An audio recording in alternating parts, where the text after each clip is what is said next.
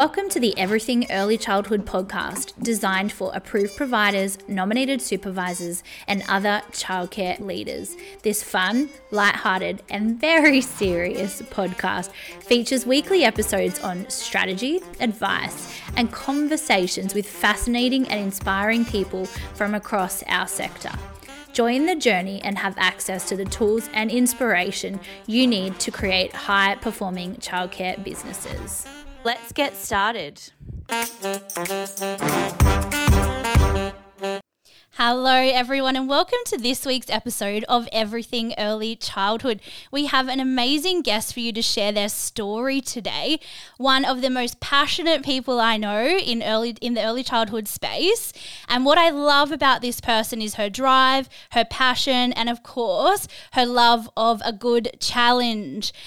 We both share an intensity for high quality care in early childhood, and she is currently the head of operations at Thrive Early Learning. We are welcoming today Melissa Falero, and I'm so excited to delve into her story. Welcome, Mel. Hello, thank you for having me. I'm so excited. This has been in the works for so long. Aw, you are. It's honestly the truth. So we've known each other for a long time, and you're probably one of the people that I see like your resilience and ability to see something that needs work and not being afraid to put in the work to make it amazing. Yeah, thank you. I think I've always liked a challenge. So I think for my career in all aspects of it, it's always been like, where's the challenge? That's where I want to go. And I want to make the most impact, not only for me to keep me challenged and keep me motivated, but for others as well, and especially our children. I think that's really important.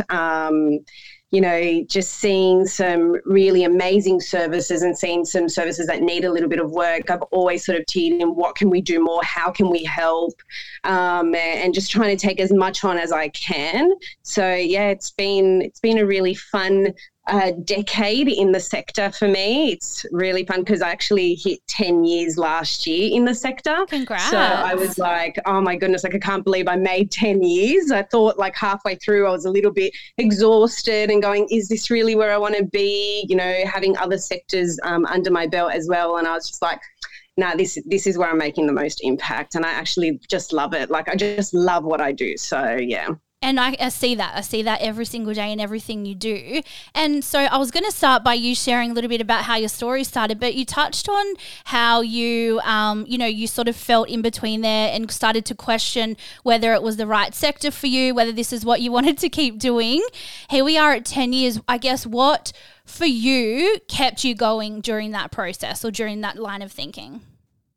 I think I made change at the right time. So when I got to a point where I was like, I just don't know if this is right for me, it's probably I go back to all my leadership training where I go, you need to keep people motivated and engaged. And to do that, they need to be doing something that they're passionate about, doing something that they love, being challenged and, finding their own niche in the way that they are as leaders and in the way that they are as educators or as teachers. And so for me, it was like, I would make the change in my career that I needed to make to give myself that drive. So, I went from small services to run a big service because I needed that change. And then I went into an area manager position because I needed that change. And then I went into a head of operations because I needed that change. And so for me, I would have loved to be able to do that in the same company the whole time. But, opportunities knock on your door and you take them or you don't. And that's the decisions that you make. And so for me, it was like, I think it kept me driving because now I'm in a position where I have a lot of voice and my voice is heard. And so I can make the most impact now in where I am in the size business I'm in because I have that drive for change. And I just want to take people on the journey with me, really. And I just want it to be really exciting. Yeah, and I love that. And I think you're so good at bringing people together. So what are some strategies, because you said motivated, engage, challenge, find that niche and find what people are good at. What strategies do you put in place with your teams currently? Because you lead a big group of people at the moment. So how do you lead people through change? Yeah. Look, I think I think the first thing I do is get excited about it. I think if I'm excited, it's really easy for me to bring people on the journey with me. But also it's about really tapping into what excites them, because what excites one person won't excite the other. I have a very diverse group of centre leaders. They are phenomenal. They have been with me all year. And it's been really nice to watch them grow in their own leadership, watch them grow in their own centres, make changes in their leadership, because they thought that running their service one way was the way they needed to do it. But now understanding their teams, they actually run their services a lot different to what they did 10, 11 months ago. And so we've seen some really positive, we've seen really positive change in themselves, in their centres, in their families. And we see that through the feedback, right? We see that through the feedback of the families. We see that through data, occupancy, all those things that we look at driving business. But at the same time, for me, it's bringing them together and really collaborating. It's not my way. It's never been my way. It's our way. And so it's the way that we need for our own community. What happens in one service is not going to work somewhere else because the community is so different.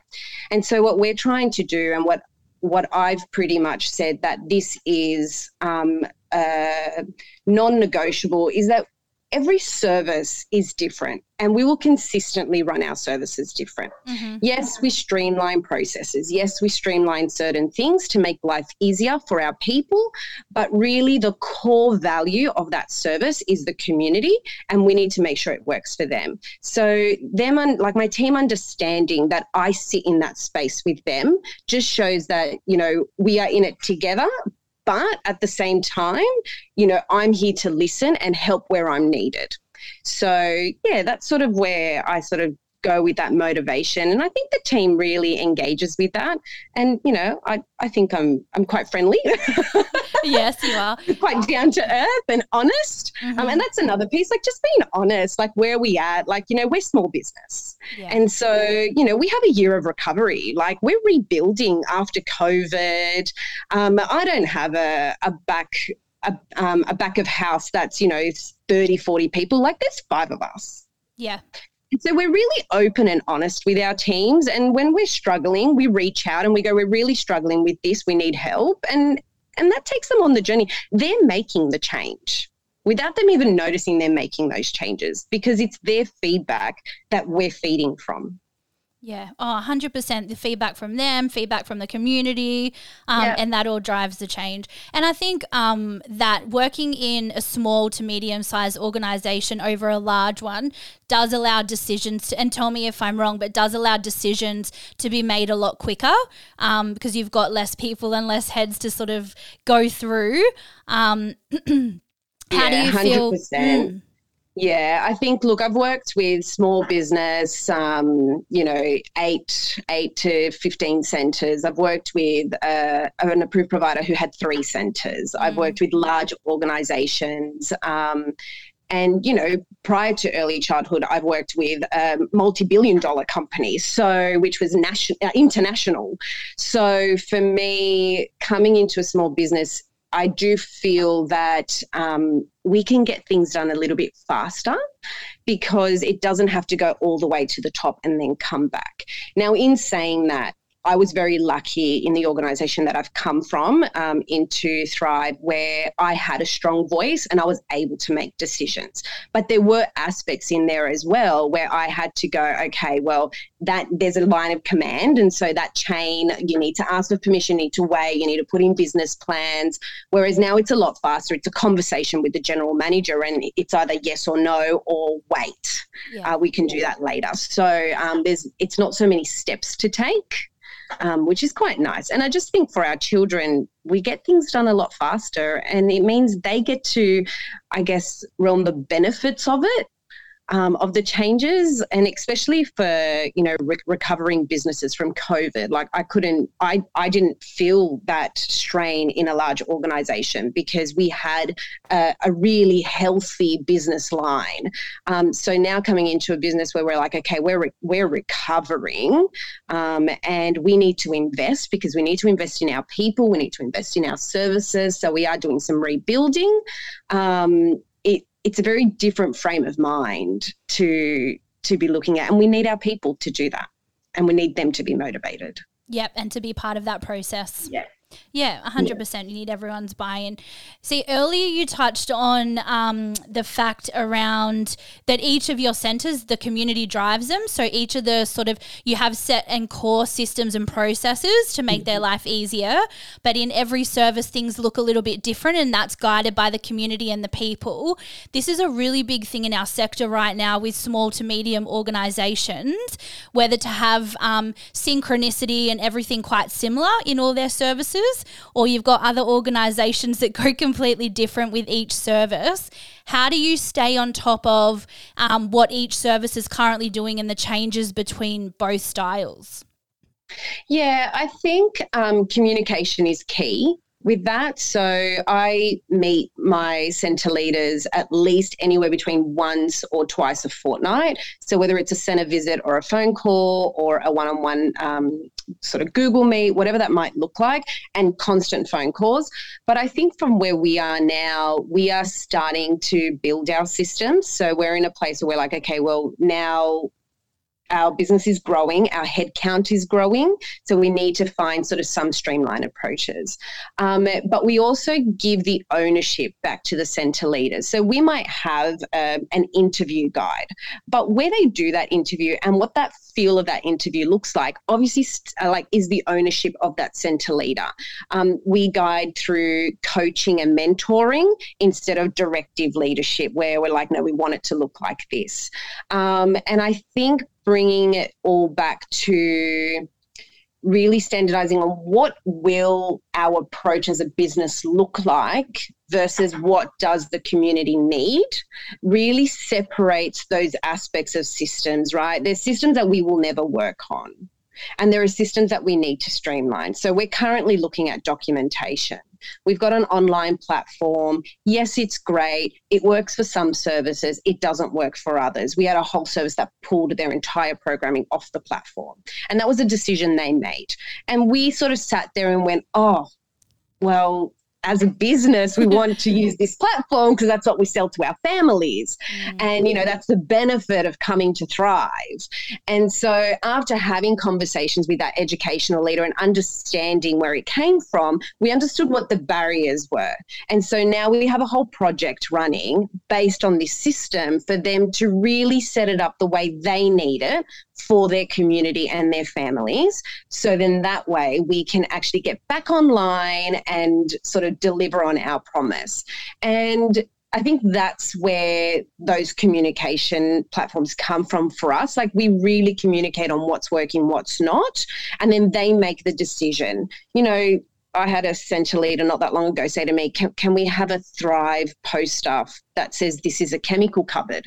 And I was like, well, you can make that. She goes, oh, it'd actually be really nice if it was a Thrive one. And I was like, okay, well, we can do that. Yeah. But not really on the list of standardizing it across the organisation. Yeah. And we're happy to do that. And I think we're going to take it a lot on what they need. Yeah.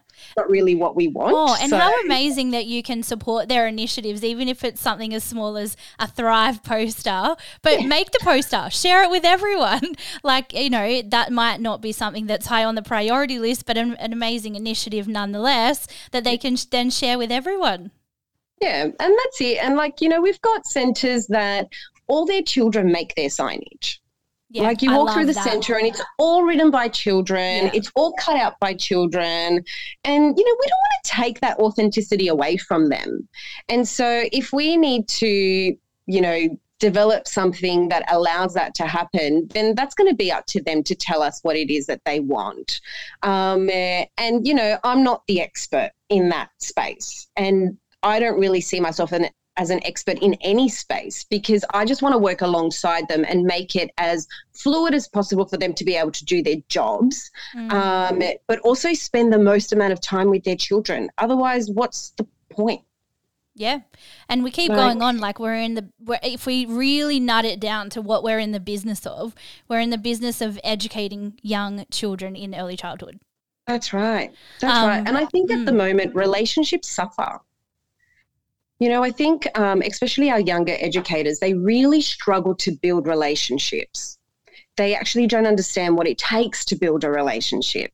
And so by putting all this extra pressure on top of documenting and require them to fill out a checklist and do this and do that, and it's not simple, and we're actually taking away from them doing the one thing they need to do for that child to learn, which is build the relationship, build the foundation. Yeah, yeah. And it's so funny you say that, because all of my research lately has been on Gen Z, understanding them. I went to the Christmas parties, obviously end of year Christmas parties, and it's one of the first times in my life that I'm like, oh my gosh, I just am not in touch with that generation at all. And it just hit me. And I said to Jake, and I'm like, Jake, it hit me for the first time. I don't understand them. Like, and for me, I love to understand things, and you're the same. So, yeah, right? So that's been just predominantly my research, is understanding Gen Z, why and where they come from. And a lot of the research is saying that it's from obviously it's from their parents. So we've got to look at the generation before them that created them into what it is today. Yeah. And it's funny because I'm not that far away from Gen Z. Like I'm, just maybe a decade or so away. So it's not really that far away. Like we were sort of growing up together. Yeah. And I think about the way I build relationships, and I'm quite extroverted, like I'm quite loud, and I love to have a good conversation. I could probably talk underwater if you gave me the chance to. And so for me, I'm like, and I don't come from a family that's extroverted. Like my parents were quite to themselves. They had their little friends group. We didn't really go to big events or anything like that. But for me, it was, I just feel that I need to connect with people. And so I found that love for children because I really connected with them, even at a much younger age, before I was even thinking about coming into the sector. Like I sort of fell into the sector. I always say it just sort of landed. I landed and it went, oh, I'm in early childhood. well, how did you get into early childhood? What's your story? What's your origin story? Yeah. Yeah, so I started my career like any 14-year-old going, I need to work, I need money. And so I started at McDonald's, and I was there for 11 years. And I had a phone call I used to dance. I used to dance flamenco, and I used to do it professionally in Sydney. And I used to be like the person that at every concert would be with the tiny top classes. Like Mel, can you take care of, class 1, because I need them to just be entertained while the other teams are doing their rehearsals. So it would be me on the side of stage, pretending to be a bird, pretending to be a rabbit, pretending to be whatever I needed to be for them to just sort of be engaged and just stay as quiet as we could be while they were rehearsing. And that was me. And so then at McDonald's, I was the party manager. I organised all the parties on the weekends. I was the crew trainer. I was, when I got into management, I was the coach for the new managers coming through. And so there was always this love for mentoring and younger people, whether it was children or young adults. And so because I decided, okay, well, I'm going to do my Cert 3 and I'm going to do my diploma. So I did all that. I studied and I went into uni, and I went, oh, I don't really know if this is for me. I really struggled my first 6 months of uni, so I went back to work because I was like, I can't do this. And I got a phone call because someone found out that I was looking for work in early childhood. So a friend of mine, her sister was an area manager in for a large organization, and she said, Mel, I've got a maternity leave centre leader position. She goes, I know you don't have the experience in the sector, but you've got the leadership experience, you can run business, and I really just need someone to sort of babysit the service. It's an exceeding service. They've got a great team. I just need you to just be a bit of the life of the party and go in and really understand. And so went in, and I've never left Wow. the sector. That's awesome. Yeah. And, like that gig sort of finished in 6 months. I was really sad, and I didn't have a great experience the next role I took on. So I sort of went, I don't know if I'm going to stay. Yeah. And I went back to McDonald's for 3 months, and then ended up getting a role as another maternity leave role, centre director, and that's when we met. Yeah, so many years ago now, I know, gosh. Years and years and years ago. Yes. And then from there, it's just been, centre director in a smaller service, big service, standalone service, and then operations manager and now head of ops. Yeah, so proud of your journey. Yeah. So proud of you. Thank you. And I've loved following you over all these years.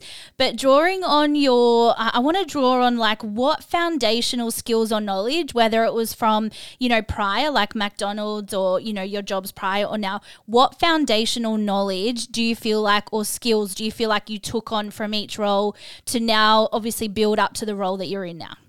Yeah, I think in every role I've had to learn a really hard lesson when I moved on. So when back in my McDonald's days, I was really eager to be a manager, and I didn't quite get there when I wanted to do it. So I turned 18, I was ready for management, and I wasn't getting promoted. And I was like, what is going on? Like, I'm working so hard. And it wasn't until I had a conversation with a restaurant manager who now is actually like the general manager of that licensee, and we're still good friends and we always talk. And I said, and he said to me, he goes, Mel, the reason I didn't promote you is because you're not ready. And I was like, oh, what do you mean? I thought I was Tell ready. Me, yeah. He goes, yeah, no. He goes, it's coming, but I need you to think about your leadership. I need you to think about your maturity in your leadership.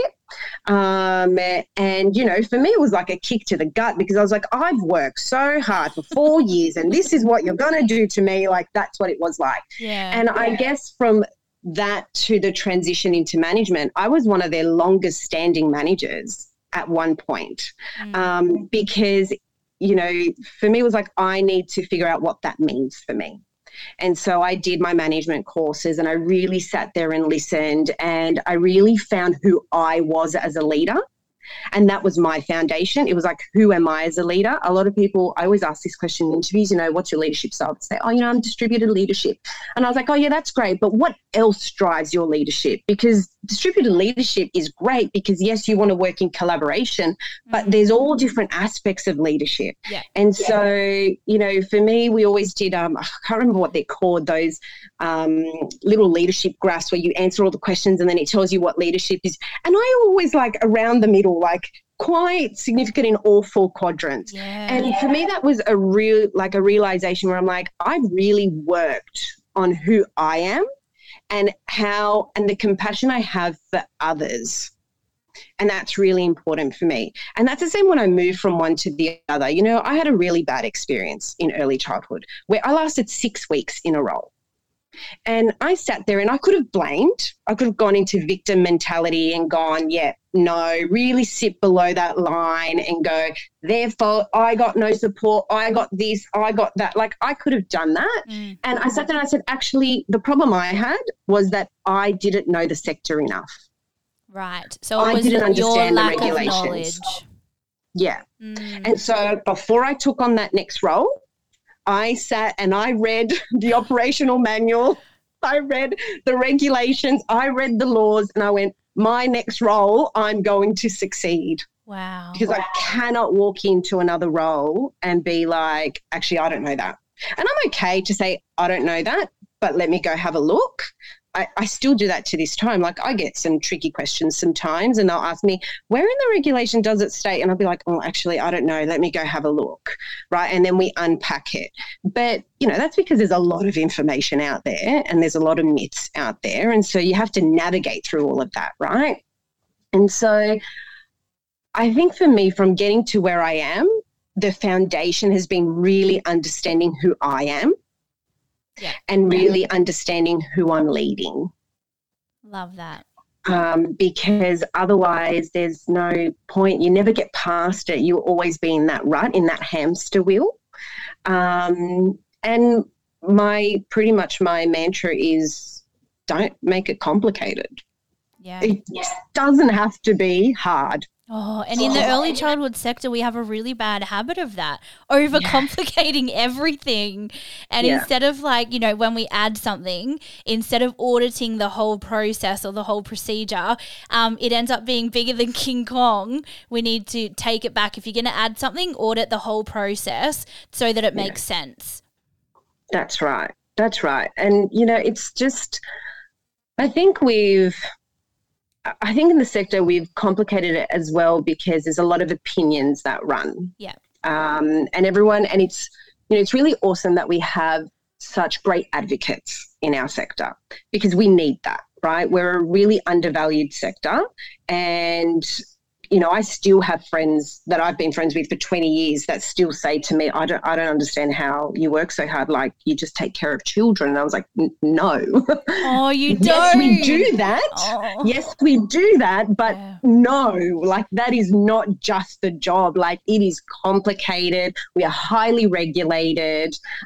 So we should be. And, there's so many more intricacies in our role. I've had to really prove myself in my role because I never worked on the floor as an educator. And so I had to prove myself in all my roles. And so going back to to my friends and family that have in the past have said comments like that, and that's because that is what we're viewed as, right? And so I just want to be that advocate and that voice. Really. But it's interesting. It's interesting you say that about not working on the floor and being a leader because it's something that not that I've been challenged by that, but what I am challenged by is that, educators, teachers get put in this leadership position without any management or leadership experience. And then they're like, well, you just thrive, you swim, you make this center amazing, you lead all these people. And then they wonder why so many people are failing, burning out, getting to those phases because they don't have that foundation of being able to lead a team. That's 100% correct. I think my success in the sector has been because I came from outside of the sector. And I don't want to take that away from those that have thrived in the sector because I don't know if I would be the same leader if I left school, did my Cert 3, did my diploma, and then went straight into into a service. I don't know if I'll be the same leader I am now. But I know for me and my story that I could do what I've done because I got different leadership training before. And so I've walked in to a sector that at the time was in an okay place. I found it an okay place. I didn't see all the cobwebs and things like that because I walked into a really good service. Yeah. I walked in with really good support. I walked in with really good leadership skills. And so I was really much doing what I thrive to do, which is run business. Like that's what I was doing. All the quality and practice piece was already done for me. And then later in my career where I picked up a service that needed a quality focus, that's where my challenge came. And so I had to upskill. And so I spent a lot of time on the floor in that role. And I spent a lot of time working alongside the educators in my team and the teachers in my team to really understand what they were doing it. And I think for me, it's also that, and I say, not everyone has common sense, like we sort of use, but I just say, well, what's right? Yeah. I don't want to feel like that. So why would I make a child feel like that? And I think there's a lot of practices that we do question at the moment, because we're like, okay, well, if you came to my house, would I ask you to sit on the floor and here's a biscuit? Like, would I do that to you at my house? Well, no. So why do we do that to children in our services? Yeah. Right. And so that sort of, and I use a lot of those analogies around how I would feel about it. And sometimes my team have a good giggle with me. They're like, oh, Mel, you're so dramatic. And I was like, yeah, well. No, but you need to use those outside scenarios and outside experiences to draw upon. And even though I'm the opposite of you, like I just went all the way through, worked in early childhood, and that's my background and my story. But at the same time, I draw so many things and I research so many things outside of our sector. Because if we do the same thing that we've always done, we're going to get the same result, right? That's right. And the sector's changing. Yeah. And so we're not the same as we were 10 years ago. Like I walked into a sector where, I had a team who was highly motivated. Mm-hmm. Highly motivated. They did some amazing things with these children, and I didn't need to lead that, because I didn't know how to lead that. I had an educational leader who could do that, and she was fantastic. And I think back on from that team who is still in the sector, and I had a team of 9 and 1 person is still in the sector.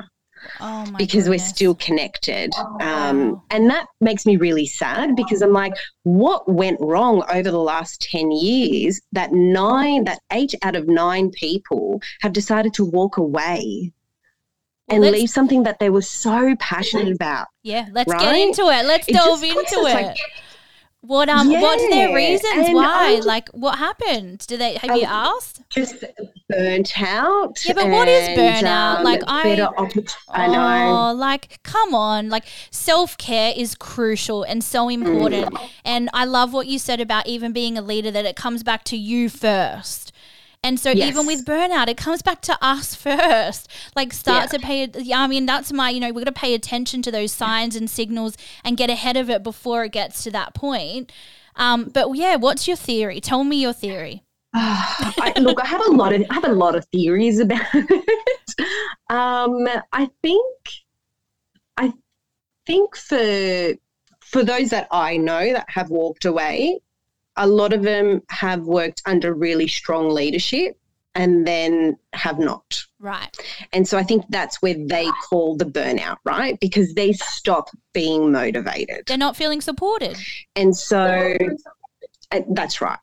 And so I think there's a lot of different reasons for that. I just think that our sector is now saturated by all these very tiny providers, and not everyone's in it for good intention, right? We're not all in it for the vision of the greater good of, we want to create a sector that is about children, for children, with children, right?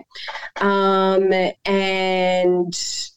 then there's the piece of our own value. So I'm on all the social media because I want to know exactly what's going on, who's saying what, and I don't engage. Sometimes I might engage, but I normally don't engage.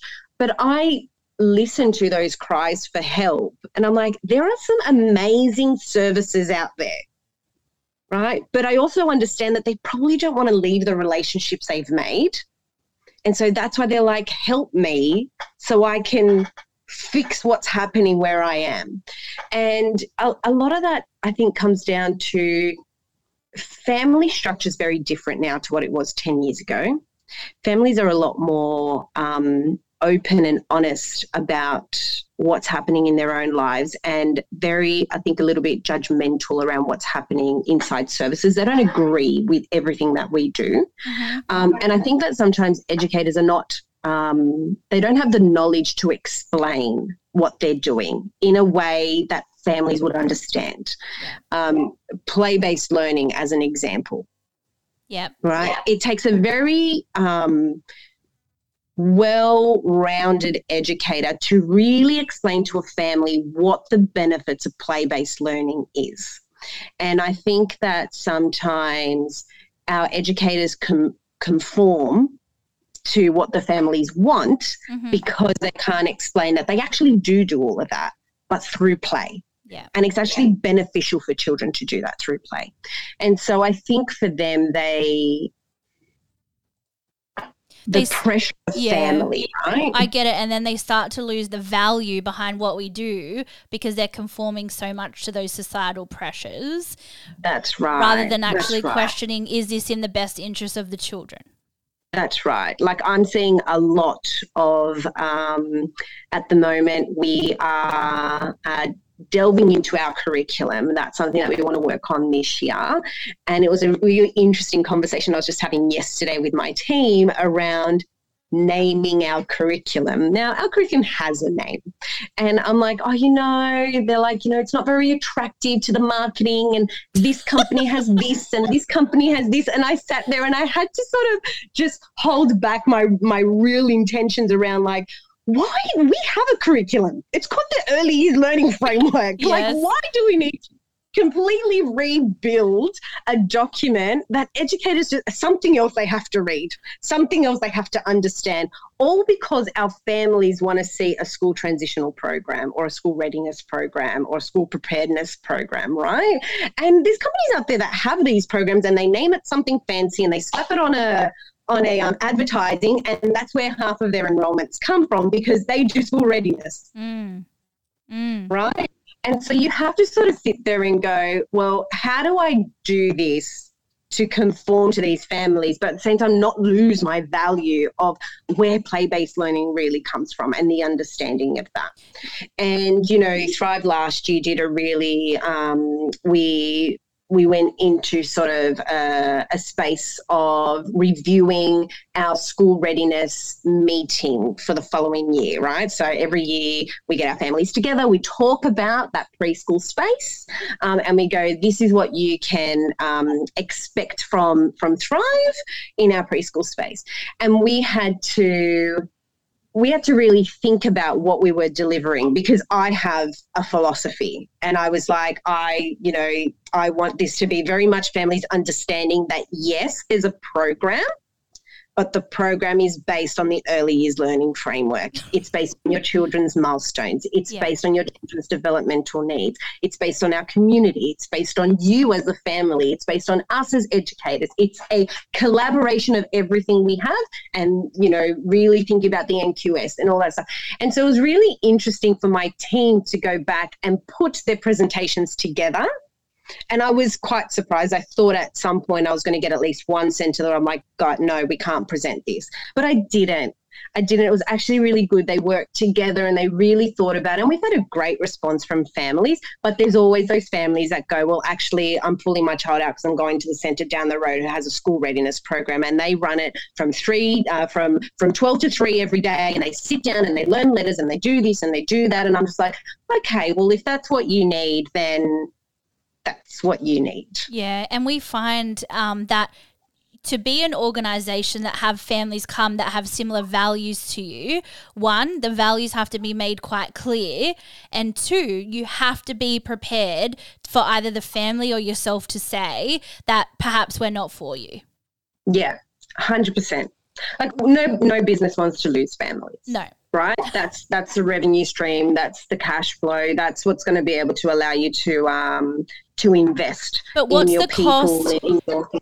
What's the cost of Exactly. keeping those families that are not a good fit to your culture and organisation? Exactly. And I think, it's done really sensitively. Like, we've not had that many families that we've had to say, look, this is probably not the right service for you. And I've done it in the past where I've had to go, actually, maybe we are not the right service for you, especially when I was working in with my smaller provider. He had 3 services, but all 3 services sort of were run as separate businesses. So I really didn't, intertwine with the other 2. So I really ran that one centre. And that's where I had a lot of pushback from families in a community where a lot of my families were like, oh, the centre down the road has a homework book.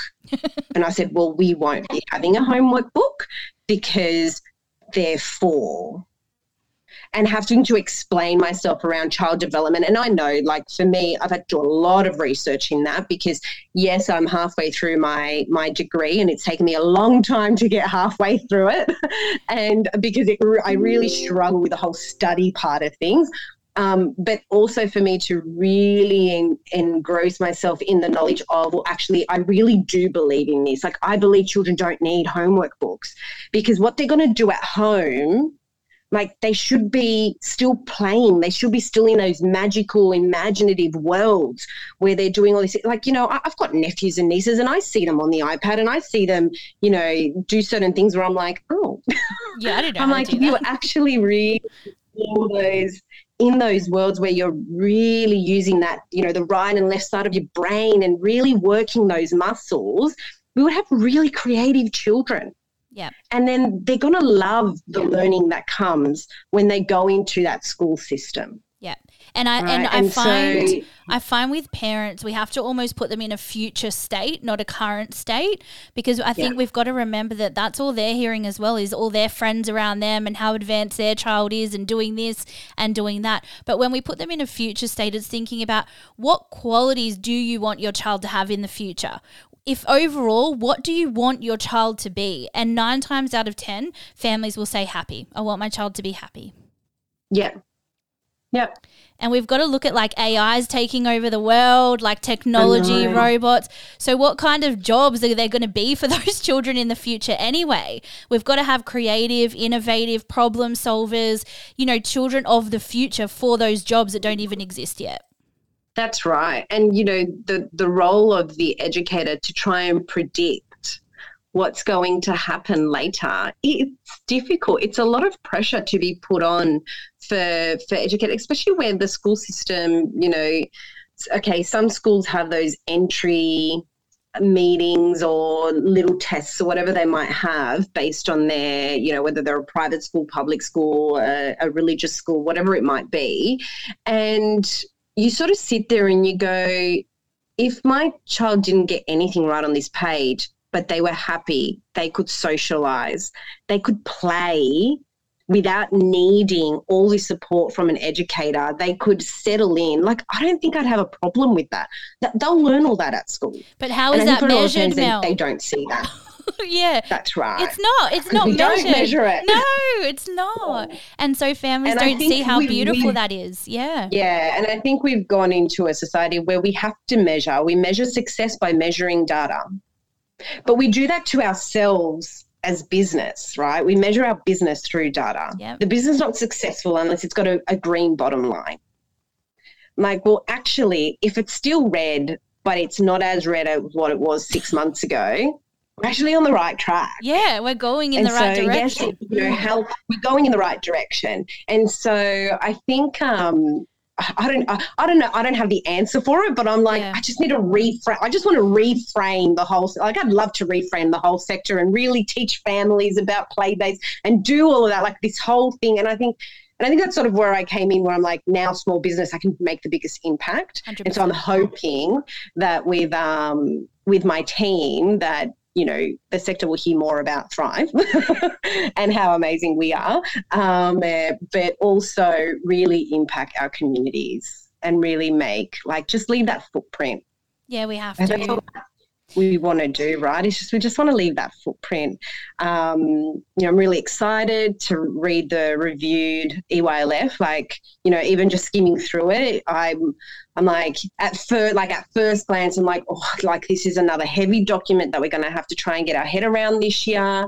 Some of our educators don't even understand the framework. Yeah. Now, like the current framework, let alone now give them 2.0. But I think it's a nice place to start from scratch for some of our people and go, actually, don't worry about that. We're just focusing on this now for this year and we're going to work on it. And I think for a lot of our centres, a lot of the principles and practices that have come through, we're already doing. Yeah, 100%. Because we already find value in it. Yeah. Right? Yeah. I don't think I've walked into any service in the last 5 years that doesn't have a focus on sustainability. Mm-hmm, mm-hmm. Like, it'd be very rare to walk into someone that doesn't have that focus. So I think for a lot of it, we're already going to find value in it, and that's going to make life that little bit easier. It's just making it clear, I think. Yeah. Because it is like when we go in like services, the same thing. Like we make sure we're doing those 4 things: cultural, Indigenous, sustainability, well-being. But it's just making it, putting it in black and white writing to say, That's hey right. guys, like we'd love you. This is current. This is based on research, and this is what we need you to be focusing on. Yeah. Yeah. Yeah. I'm excited to read it. Yeah, well, from what I read this morning, I haven't finished, but mental well-being is a big thing. So not just physical well-being, mental well-being, Indigenous perspectives. So they're the 2 key things that I saw that were really big differences, and obviously adding to those principles and practices, as you said. My thing is, like, obviously it's 10 years that we've had the existing EYLF in place. So I'm excited with these changes, and they seem to be really current. I guess I want to see the plan for future. Like, what is the future reviews looking like? And is it going to be another 10 years? Because I don't know about you, but I just feel like time's going so quickly that I'm just not sure. I hit 10 years in the sector. Yes, but I'm just not sure in 10 years that it's going to be current to then. So I feel like, I don't know if time's going quicker or things are just changing a lot faster and innovating, but I think the reviews need to be more frequent. Yeah, 100% agree. I agree. And I think like the reviews need to be from those in services. Like it's those educators in services that, are at the forefront. They're the ones using the framework. Like it has to be a user-friendly guide, right? It needs to be able that we can pull it apart how we want, we can really unpack it, we can really embed it, and it's the language that we're constantly talking about. I've done 3 assessment and ratings last year in capacity of 6 weeks. Wow. I don't think I slept for 6 weeks. And, I was fairly new I had only been in the business for about 4 months when we got our first 2 letters. And so, for me, it was like okay, well, I don't even know these centres yet. And these centres don't even know what they've done for the last 2 years because they've been in COVID mode. So we need to unpack all of this to really understand where we're at. And so we pulled that early years learning framework out and we pulled it apart and we looked at, what's the practice that we're talking about in that self-assessment? Where does it fit in the early years learning? Where does it fit in the NQS? Where does it fit in our pillars? And so really trying to link it all so we can make sure that what we're doing is right. Because we didn't want to put on a show for the authorised officers. We knew that what we had been doing was really authentic and we wanted to demonstrate that authenticity. And so it was really important for us to try and get that role moving. And so I'm hoping that with this frame, with the updated version, that it's the educators who are using it every day. One, we're actually using it and it's not this book that stays on the shelf. And 2, it's been reviewed by the people that are using it. Yeah. Right? Like that's so important. I have a lot of respect for a lot of the people in our sector who have lived and breathed our sector for a long, long time and now are in coaching roles or they're in mentoring roles or they're in a more sort of senior advocacy role in our sector. But they've been out of those services for a little while. And so we need them to either come back or they need to pull out these people and really use their knowledge and their expertise because they are the experts. Our educators are the experts. Yeah, we have to draw upon that knowledge. And I remind myself every day, like, we have to remember what it's like. We have to remember what it's like and what it, and even for us, like, we may draw on that memory of what it was like for us, but what is it like now? That's the piece, right? Yeah. I wasn't a centre director during COVID. But I supported my centre directors. I had 19 centres during COVID that I was supporting, and I really needed to think about them for every decision I made because I got the luxury to sit at home during lockdown because I was in an ops role and I was looking at data all day, and I was writing reports and putting emails together and putting coaching sessions together and all this stuff. But I had to remember, and I had to remind myself a few times to go back and go, actually, maybe I can just not do that for now, because that's just going to create more pressure. And they've got the pressure of trying to down staff, and because children weren't turning up, they needed to try and communicate with their children who were not coming to the centres. And that alone was 2 or 3 hours of preparation for a 1 hour Zoom call. Yeah. And so, like, we had to remember all of that. So when, like, centres opened back up and we were back out on the road, I was sort of in a position where I was a little bit shocked. So I was like, oh my gosh, like I didn't realize how bad it actually was out there. And I had to remind myself and go back into my humble self and be like, you know, you had it good. Pros you had and it cons. safe. Yeah. Right. But then at the same time, I was like, but I wasn't there. Like, I would have loved to be out on the road while we were doing all that. And I would love to be able to be their shoulder and help them and whatever it might look like. But there was also that place of I couldn't see multiple services a week. Yeah. I could have carried COVID through all their centres. Exactly. Right? Yeah. One centre to the other. So there was a lot of, I think we have to remember that when I was a centre director, very different to our centre managers now. I don't know if I could read you the job. Yeah. Well, you don't know if I could go back and be as successful as I was 4 years ago when I walked away walked into an ops role, right? Yeah, I think in my opinion, I think it's time for transformation, and we're really advocating for transformation. And, you know, like we were talking about earlier, everything we do needs to be questioned with why we're doing it that way. Yeah. And I think it is a time to really rethink and to think that if there is a better way, an easier way, a simpler way, a way that we can all, you know, come together and feel supported, especially, you know, in your size organizations or people that have that support structure. For services that don't, like, you know, we're offering that support structure to them with network meetings and things like that to come together. But yeah, I think it's a real time for transformation. I'd really encourage services to start asking why. Yeah. I think the fear of our governing bodies needs to go away, because, like, I've had some really beautiful interactions now compared to what I had 10 years ago. Very, very different interactions now.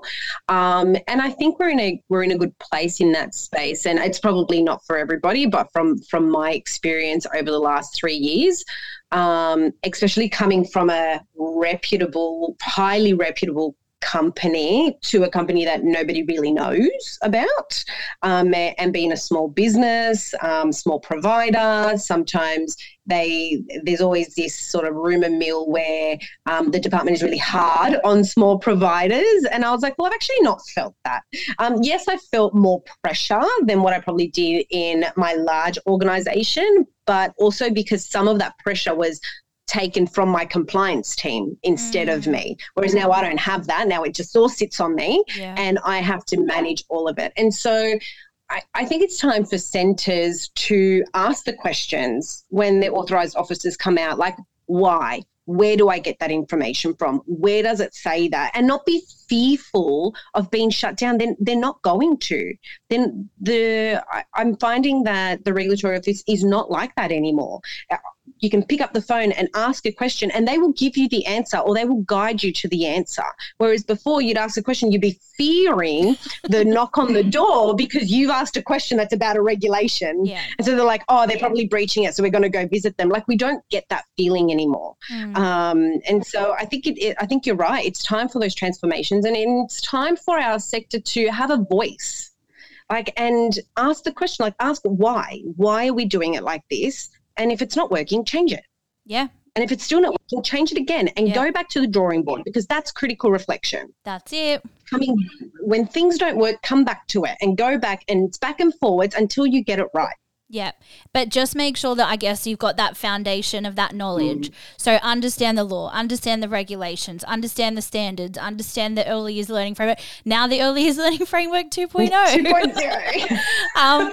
Just add that to our pile. But yeah, I think it's having that foundational knowledge in order to make the changes, because you've got to know your stuff. When you make a change, you've got to know your stuff, and even if nobody else is doing it, but you can justify why you're doing it and how it meets those requirements, it's fine. There is no right or wrong. You just need to be able to justify it against the legislation. That's right. And like, reach out. I think for a lot of they really struggle to reach out to leaders from other organizations, because there's this competition, right? Because we're business and, you're down the road and you've got children that should be in my center. Like, there's this competition. But I think, like, if we really think about reaching out to the people around us, we get to know our community better, right? We get to know each other better, and we can always help each other out. And I think it's that sharing of knowledge, like, your leadership network meetings, like some of my team sit on those and they love it.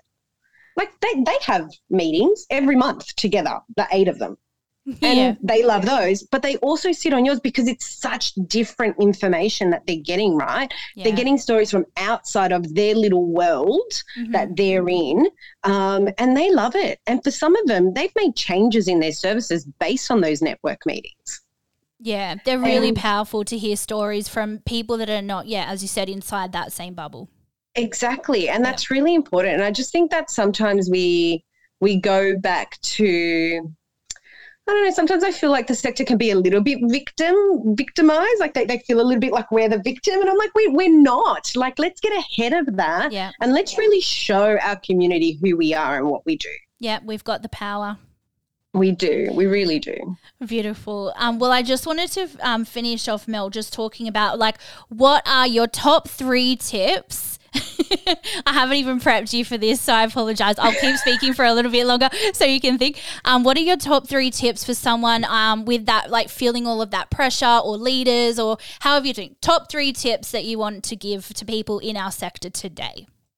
Okay. So I would say,